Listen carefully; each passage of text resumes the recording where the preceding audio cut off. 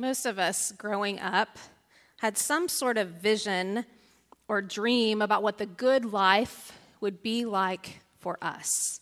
Probably different depending on where you grew up and what your family circumstances were, but something that you imagined would make your life good. It would be the good life for you. For me, it included having a house that was a 2-story house. We lived in 1-story houses for a long time, and I had a cousin who had a 2-story house, and I thought that was the coolest thing ever. And when my grandparents moved to the lake, they got stairs in their house, and that was cool. If it had a pool, that would be even better for me. The good life meant taking vacations that were not just going to see family, right? That were actually a destination for fun for us as a family. The good life meant getting a car when I was 16 and old enough to drive. It meant doing well in school and going to college. Further out, it meant that I would go to college and get a job, a well-paying job, and then get married and have kids and basically live happily ever after, right? For most of us, there's something that propels us in that way, that drives us as a dream of the good life. Well, some of those things happened. We eventually got a 2-story house. I was in high school, but we got a 2-story house. No pool, but that was okay. I did get a car when I turned 16, but it was stick shift.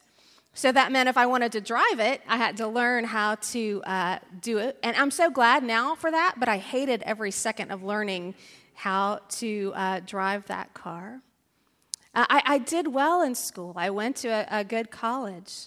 So some of those things that meant a good life for me actually happened, but some of those things didn't happen, and some of the vision had to change because life happened and circumstances changed. My parents got divorced. My degree that I chose is not famous for creating well-paying jobs. I did not get married right out of college. I did not have children in my 20s. Everything that I thought was going to make my life happily ever after just kept getting delayed more and more. I wonder about the good life for you and how that maybe has transpired over time. What I began to realize when I looked at what I thought the good life was that much of what defined a good life for me was about a what I had, what I accomplished, what I achieved. And as I've been reflecting on it the last several years, I realized that really the good life is more about who and how, who I am, who God is, and how I'm living in relationship with God and with others. The good life really is what Paul writes to Timothy. As for those who in this present age are rich, command them not to be haughty or to set their hopes on the uncertainty of riches, but rather on God who richly provides us with everything for our enjoyment. They are to do good, to be rich in good works, generous and ready to share, thus storing up for themselves the treasure of a good foundation for the future, so that they may take hold of the life that really is life. That's the good life. The life that really is life. I wonder how this is true for you. Let us pray. Lord, I pray that you would open our ears to hear and our hearts to receive your word to us today, that it would take hold of us and transform us. And Lord, I pray that the words of my mouth and the meditations of all of our hearts would be pleasing and acceptable to you, for you are our rock and our Redeemer. Amen. For many people who live in America, we have a dream that we associate with the American dream. Certainly there is an aspect of the American dream that started out as requiring hard work to achieve, but the dream really was about being able to earn money, to have a job, to be successful, and it's turned into being successful by the things that we have and the things that we do. The American dream is often about being able to acquire more than we have. It's about being able to be successful related to the culture around us based on what we have, what we visibly have to show for what we've done. The American dream is a lot about consuming and acquiring and buying. And for many people, the American dream actually has become more of a nightmare than a dream. Adam Hamilton is a pastor at Church of the Resurrection in Kansas City, in Leawood, Kansas. And we've looked at this book enough before. This is a revised edition of it. We're kind of revisiting this book about what it means to have enough and what it means to live a life of simplicity and generosity and how that is part of the good life that God calls us to. And Adam Hamilton says there's two illnesses really that impact this American dream in making it a nightmare. The first is affluenza. You can actually, this is now a word. You can look it up in the dictionary and it will give you this information. PBS did a documentary on this in 1997. There's since been a book that has been written and edited a couple of times. I think the latest version came out in 2014. But affluenza, the constant need for more and bigger and better stuff. According to that PBS documentary, affluenza is that bloated, sluggish, and unfulfilled feeling that results from efforts to keep up with the Joneses. It is an epidemic of stress, overwork, waste, and indebtedness caused by the dogged pursuit of the American dream. It is an unsustainable addiction to economic growth. We see evidence of affluenza in our culture in that in 1973, the average home size was just over 1,600 square feet. And in 2016, the average home size was 2,700 square feet. Slate.com is a place that does research. It talks about storage industry. In 1960, really you didn't pay to store your stuff somewhere else. But in 2016, there's approximately 2.3 billion square feet of storage space in the United States. So stuff that we buy or that we inherit. Honestly, some of our stuff that we don't pay for storage, but our garage is full of stuff we've inherited, right?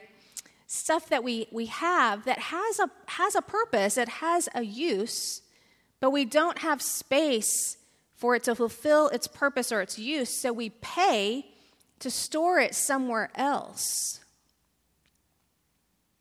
I mean, in theory, when it started, it was probably a good idea. And I think a lot of people, I have friends who have storage units who say, it's just there temporarily until I can go through it. Temporarily becomes years and years. A friend of mine recently, her father died a year ago, and he had 3 storage units. His wife has been dead for about 10 years. And there was stuff in those storage units when she died. And they just kept paying for the storage units. And she and her brother finally cleaned them out and finally had someone come and just take it all. And I thought, oh gosh, the stuff that was so important that she needed to store it, that they needed to store it, and now there's not even really time or energy to go through it. But you've paid for it to be stored, right? That affluenza, that sense of needing more and needing stuff.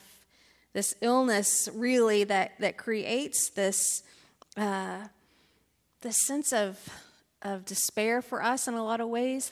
It reinforces the American dream of having more stuff and that's what makes us successful. The other illness is called credititis. I'm not sure that one's actually in the dictionary. That may be Adam Hamilton's illness definition. But it is basically an illness brought on by the opportunity to buy now and pay later, feeding on our desire for instant gratification.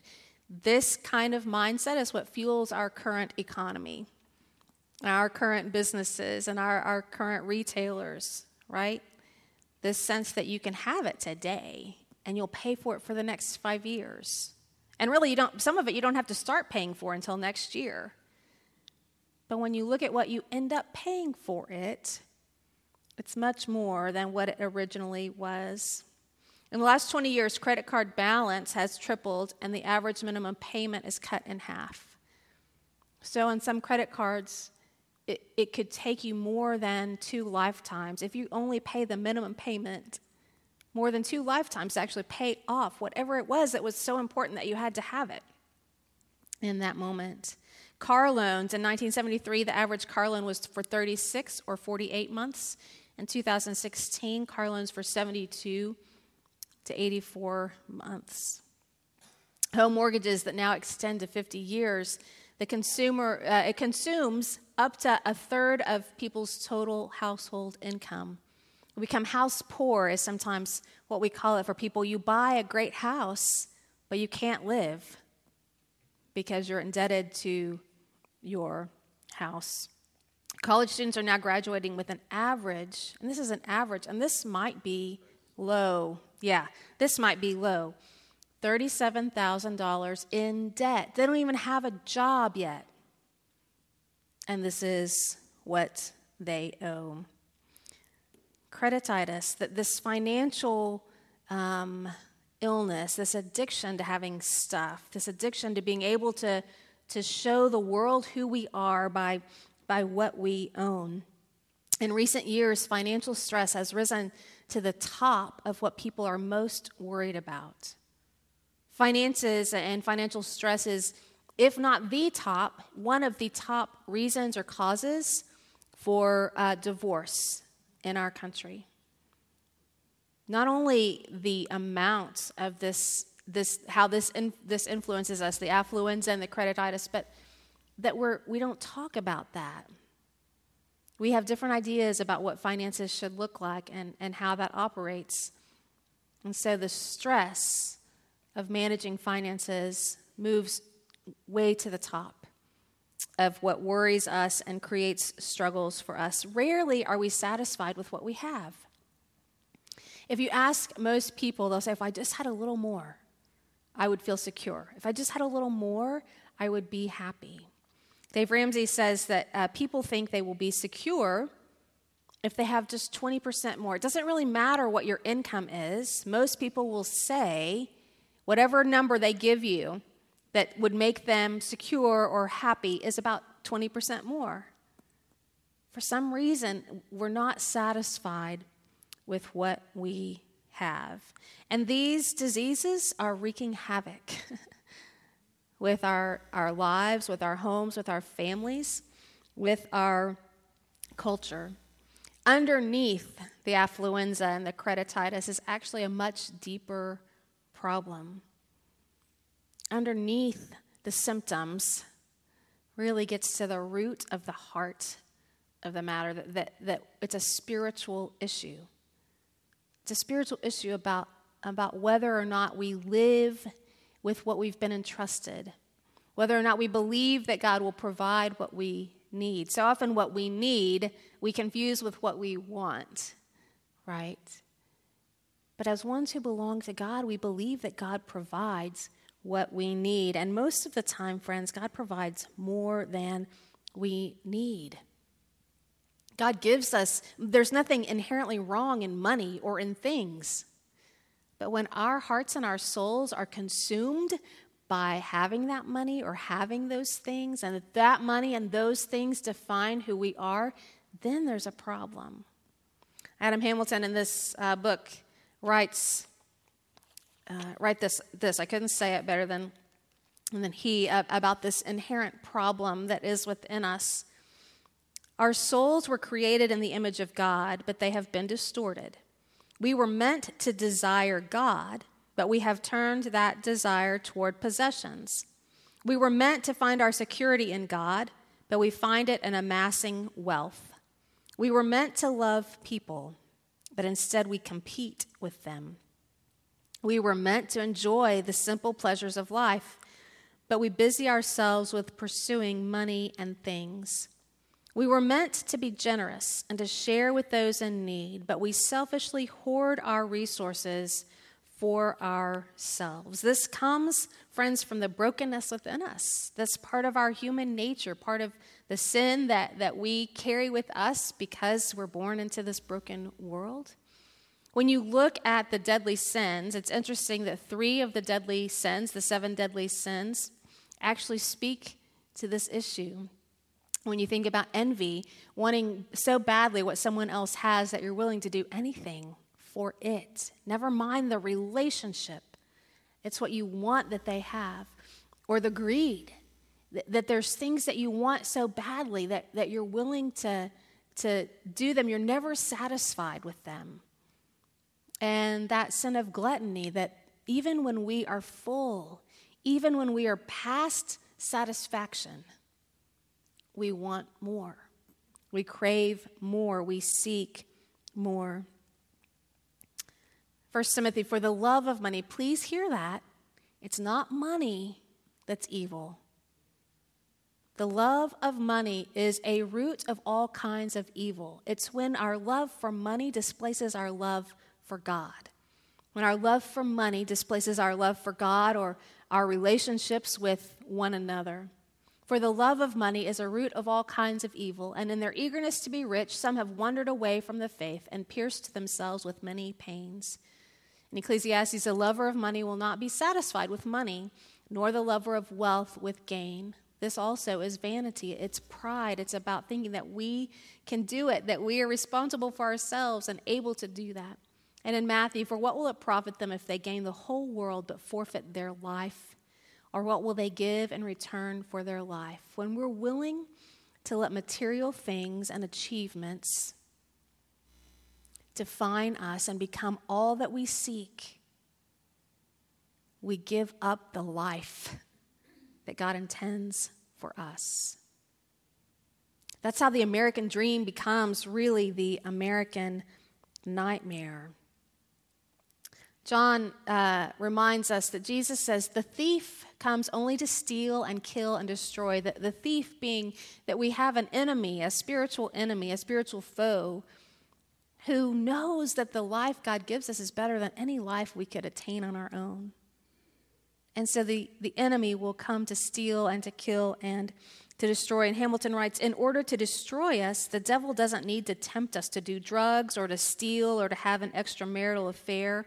All the devil needs to do is convince us to keep pursuing the American dream, to keep up with the Joneses, to borrow against our futures, to enjoy more than we can afford, and to indulge ourselves. By doing that, the devil will rob us of joy, will make us slaves, and keep us from doing God's will. There's a great TED Talk that I'm going to show, and just part of it in just a second, by 2 guys that are responsible for the website called theminimalists.com. Their names are Ryan Nicodemus and Joshua Fields Milburn.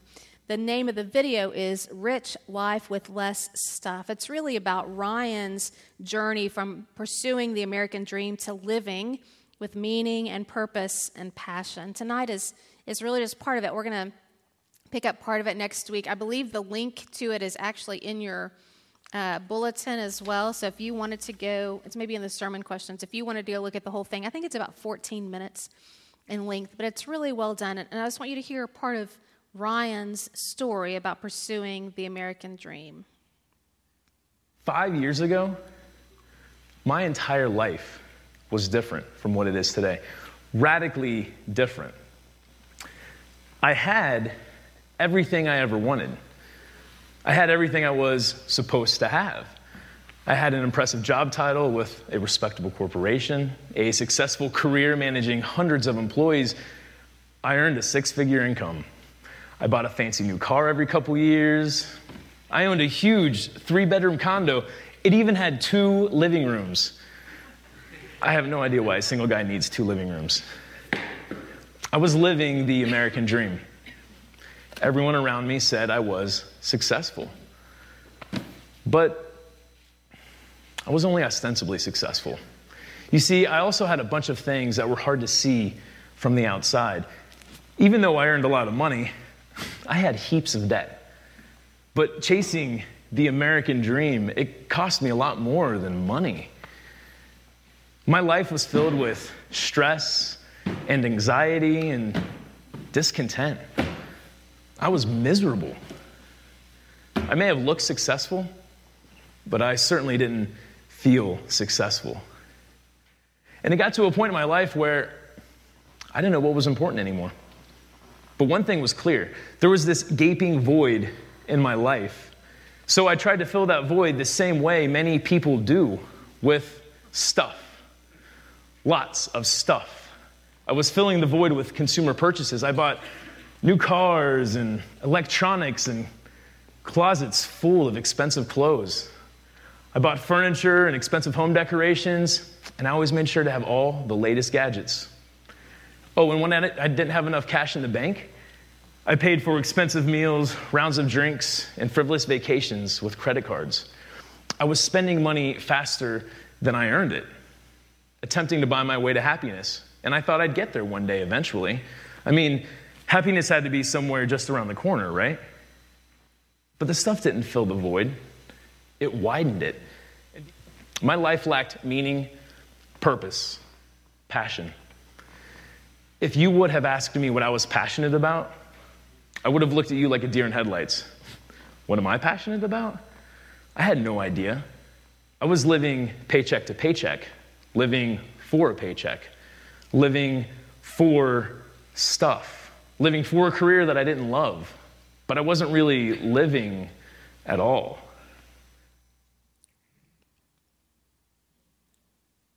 The thief comes only to steal and kill and destroy. Jesus says, I came that they may have life and have it abundantly. You heard him say, I wasn't really living at all. He had everything and nothing. We'll finish some of his story next week, but I invite you to consider what it is that the American dream has done to our culture, and perhaps how it has shaped your own life. As ones who belong to God, the real dream is not the American dream. The real dream for us is a dream of life, abundant life, marked by doing good, by being rich in good works and generous. It's a life dream focused on God, on God's presence and God's provision, on God's passion and God's purpose for us. What we need is a change of heart, not a change of circumstances or stuff, but a change of heart and allowing Christ, by the power of God's Spirit, to work in us.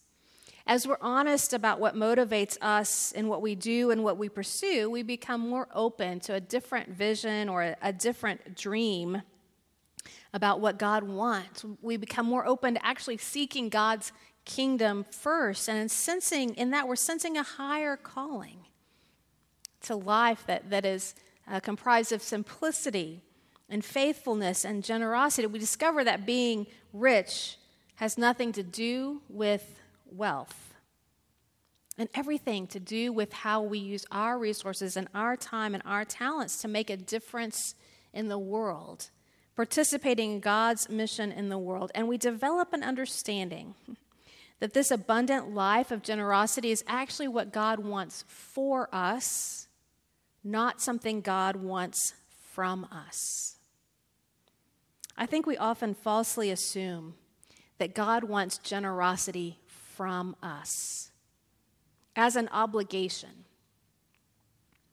when in fact I think it's more true that God wants generosity for us as an opportunity, as a way of receiving another gift from God, of God's love and care that comes from a deep trust in who we are and who God is.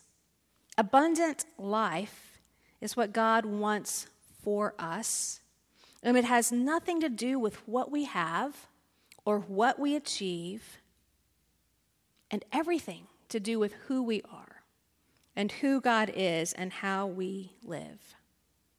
I wonder what the right dream would look like for you. We all are in different circumstances, different places in our lives, in our careers, in our families, and where we are. But I wonder what the right dream looks like for you.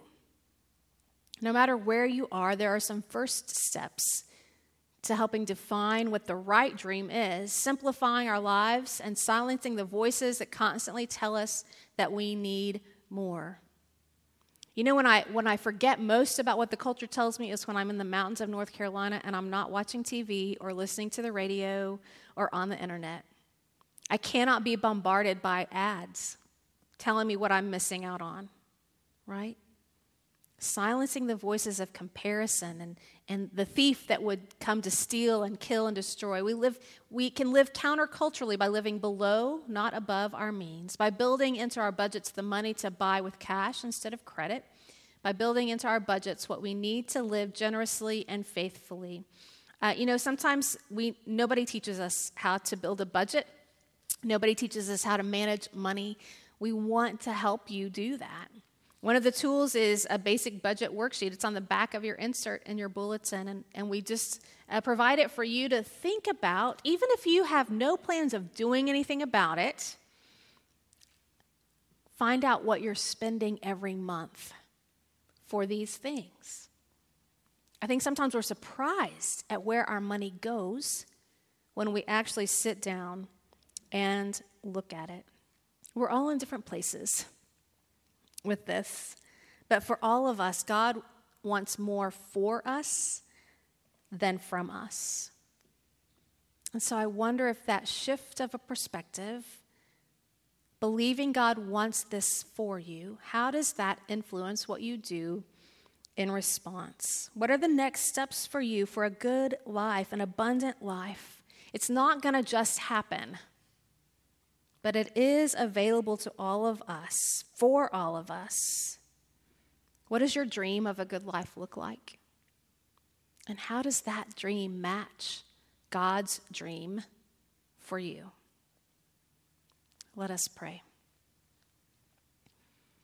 Loving God, it's so easy for us to get caught up in the world around us, the world of stuff and things and achieving and doing, and we get innocently caught until we're no longer innocently in it, but willingly participating in a culture that drives that sense of value and worth tied to things and accomplishments. Help us, O Lord, help us to understand that we aren't what we have, that we are your beloved children for whom you generously provide all that we need. There's so many people and so many things asking for things from us. So that even in the church, sometimes we think that we're always being asked for something to be given from us. Lord, help us to see differently. That this good life, this life of simplicity and generosity and faithfulness is what you want for us, not from us. Help us receive the opportunity to live the good life that you intend for us. Lord, help us have courage to take the first steps toward living in this good life, this dream that is yours for us, so that as a church, we might be a model for the community and for the world about what that looks like. We ask for this. We pray for this, for your help and for that courage in the name of Jesus Christ. Amen.